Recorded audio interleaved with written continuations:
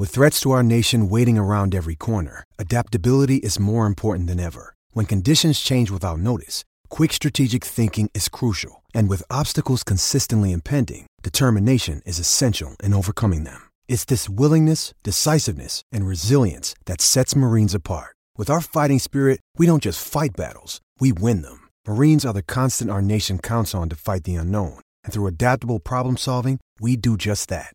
Learn more at marines.com. Has hit a wall. Joining now to discuss from DKPittsburghSports.com, he is a member of the Hockey Hall of Fame. He is Mr. Electricity, Dave Molinari. Davey, let's start with the painfully obvious question. What is wrong with Evgeny Malkin, who had another tough night Saturday, even though the Penguins beat the New York Islanders?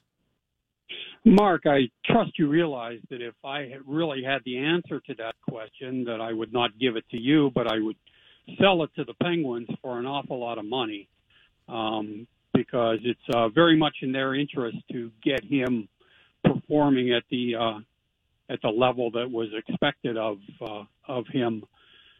He's just looked, out of sorts, pretty much, almost nonstop since the start of the season, and there's some thought that his issue is that he wasn't able to prepare for the season the way he normally would have because of pandemic-related restrictions on training facilities in Russia. But other than that, there really is nothing to point to as an obvious culprit. Well, Mike Sullivan, the coach, he's in an odd spot because Gino obviously deserves every benefit of the doubt. You can't scratch him or bench him or demote him or even yell at him. It's like the only guy who can help Gino dig his way out is Gino himself.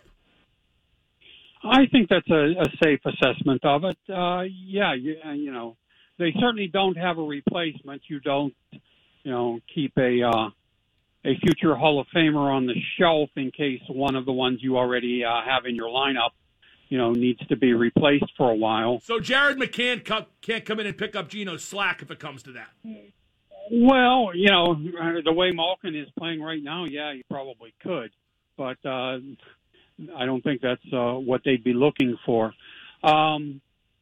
No, I mean, they have to rely on Malkin to play his way out of it. And, it's not out of the question. Certainly, you look at Tristan Jarry and the way he played over the past week or so, and contrast that with the way he played early in the season, and you see that, players can get off to a slow start and then rediscover their games. And the Penguins have to hope that happens with Malkin.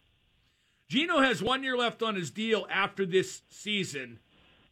With 1 year left, that's traditionally when a guy gets extended. Let's say Gino struggles like this all season. What can the Penguins do at that point?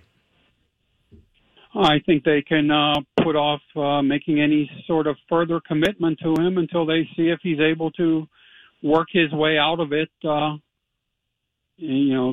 following season. They don't have any replacements, just ready to step into a top six center role, in the talent pipeline. So I can't imagine them, casting him off. But, with salary cap issues likely to face NHL teams for another couple of years because of the pandemic, I certainly don't see how they could make any sort of significant commitment to him under that scenario. Now, Sid played NHL game number 1,000 on Saturday, the first to do so in a Penguin uniform.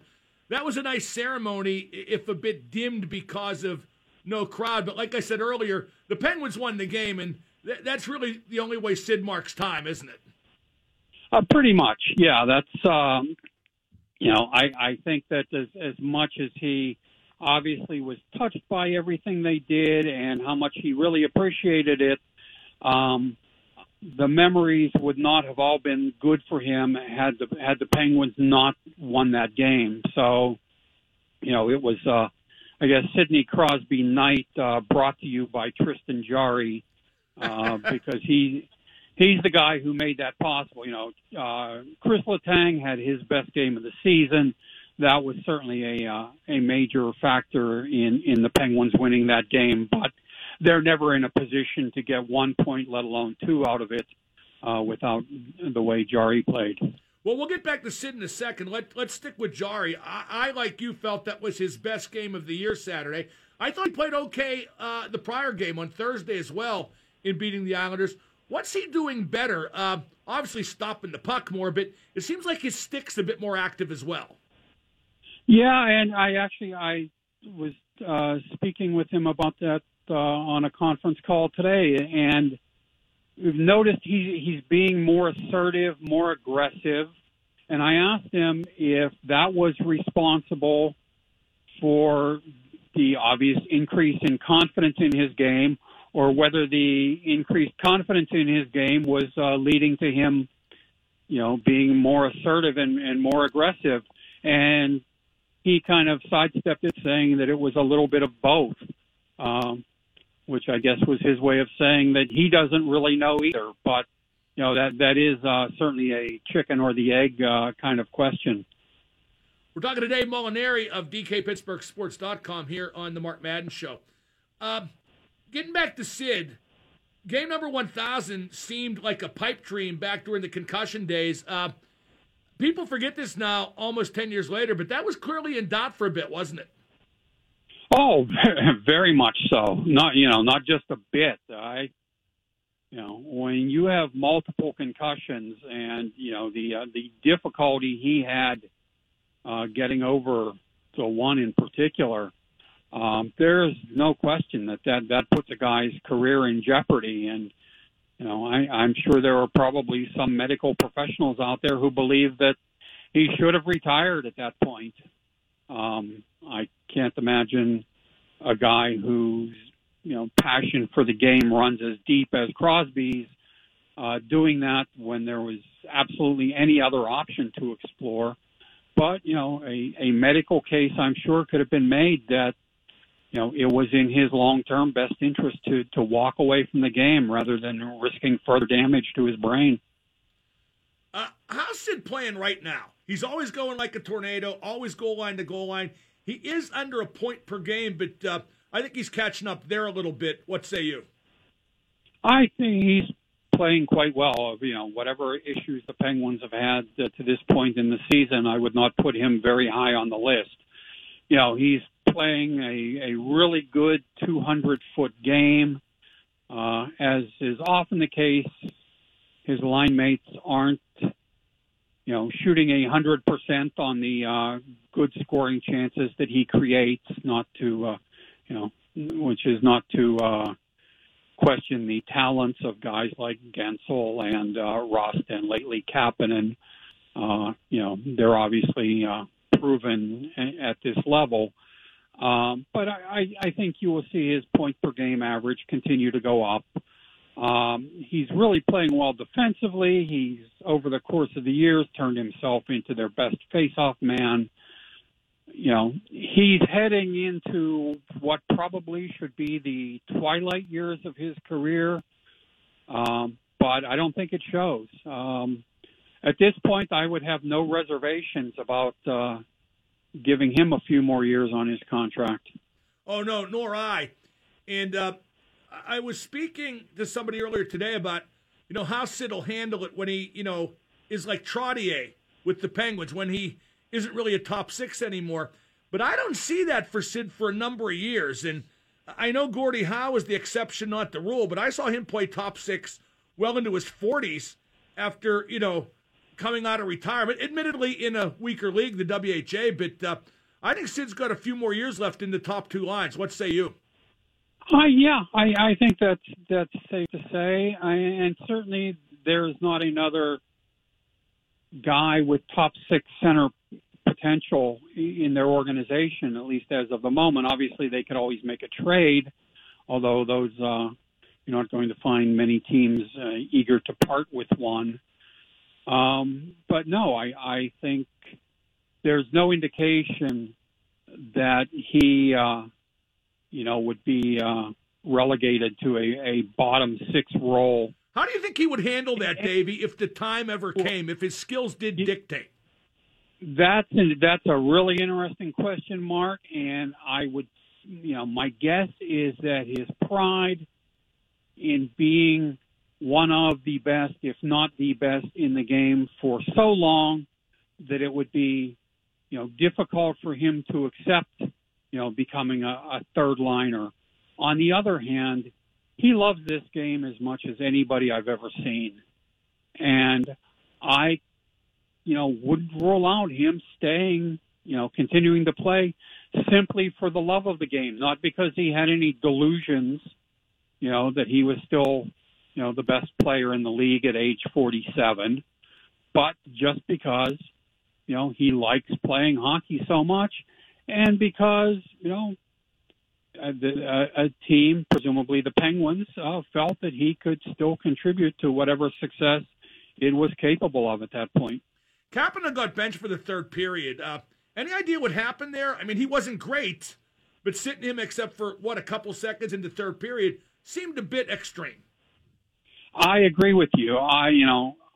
I thought that he was okay. I didn't think he was anything special. I don't think, it would have been a crime against humanity if they hadn't named him one of the 3 stars of the game. But I also thought it was an overreaction to bench him if that was done on the basis of his play on the ice. You never know if something was said, that might have led to that, or maybe that Mike Sullivan or one of the assistants saw Kapanen do something that violated some dictum that they had laid down. But I thought in general, on the basis of his play, that was really something that was a little more severe than was necessary. Is it too early to have a take on what Hextall and Burke will want to do? It's probably too early for them to have a take, but we've not had you on since they get hired. What was your reaction to the hiring at the time, and what kind of angle do you think they'll take with where this club's headed? Well, I think they're still trying to figure that out. They've only been here for a couple of weeks. It's not like they were around the team much before they were hired. Neither of them lived in Pittsburgh or anything like that, so they weren't regulars at Penguin games. So they're still probably getting familiar with the personnel and to a lesser degree to the personnel, at other levels of the organization and in the system. Hextall I thought was a good hire when Rutherford resigned, which I have to admit caught me completely off guard. Hextall was the first guy I thought of as a replacement, but I thought of him more so because of the ability he had shown to rebuild teams in Los Angeles and Philadelphia, as opposed to acting on a mandate like the one that he has in Pittsburgh, which is to get this team to the level where it can be a serious Stanley Cup contender again. I'm not sure how realistic and objective that is, given the salary cap constraints and the limited number of trade assets that he and Brian Burke will have to work with. But that does seem to be what ownership is going to ask him to do.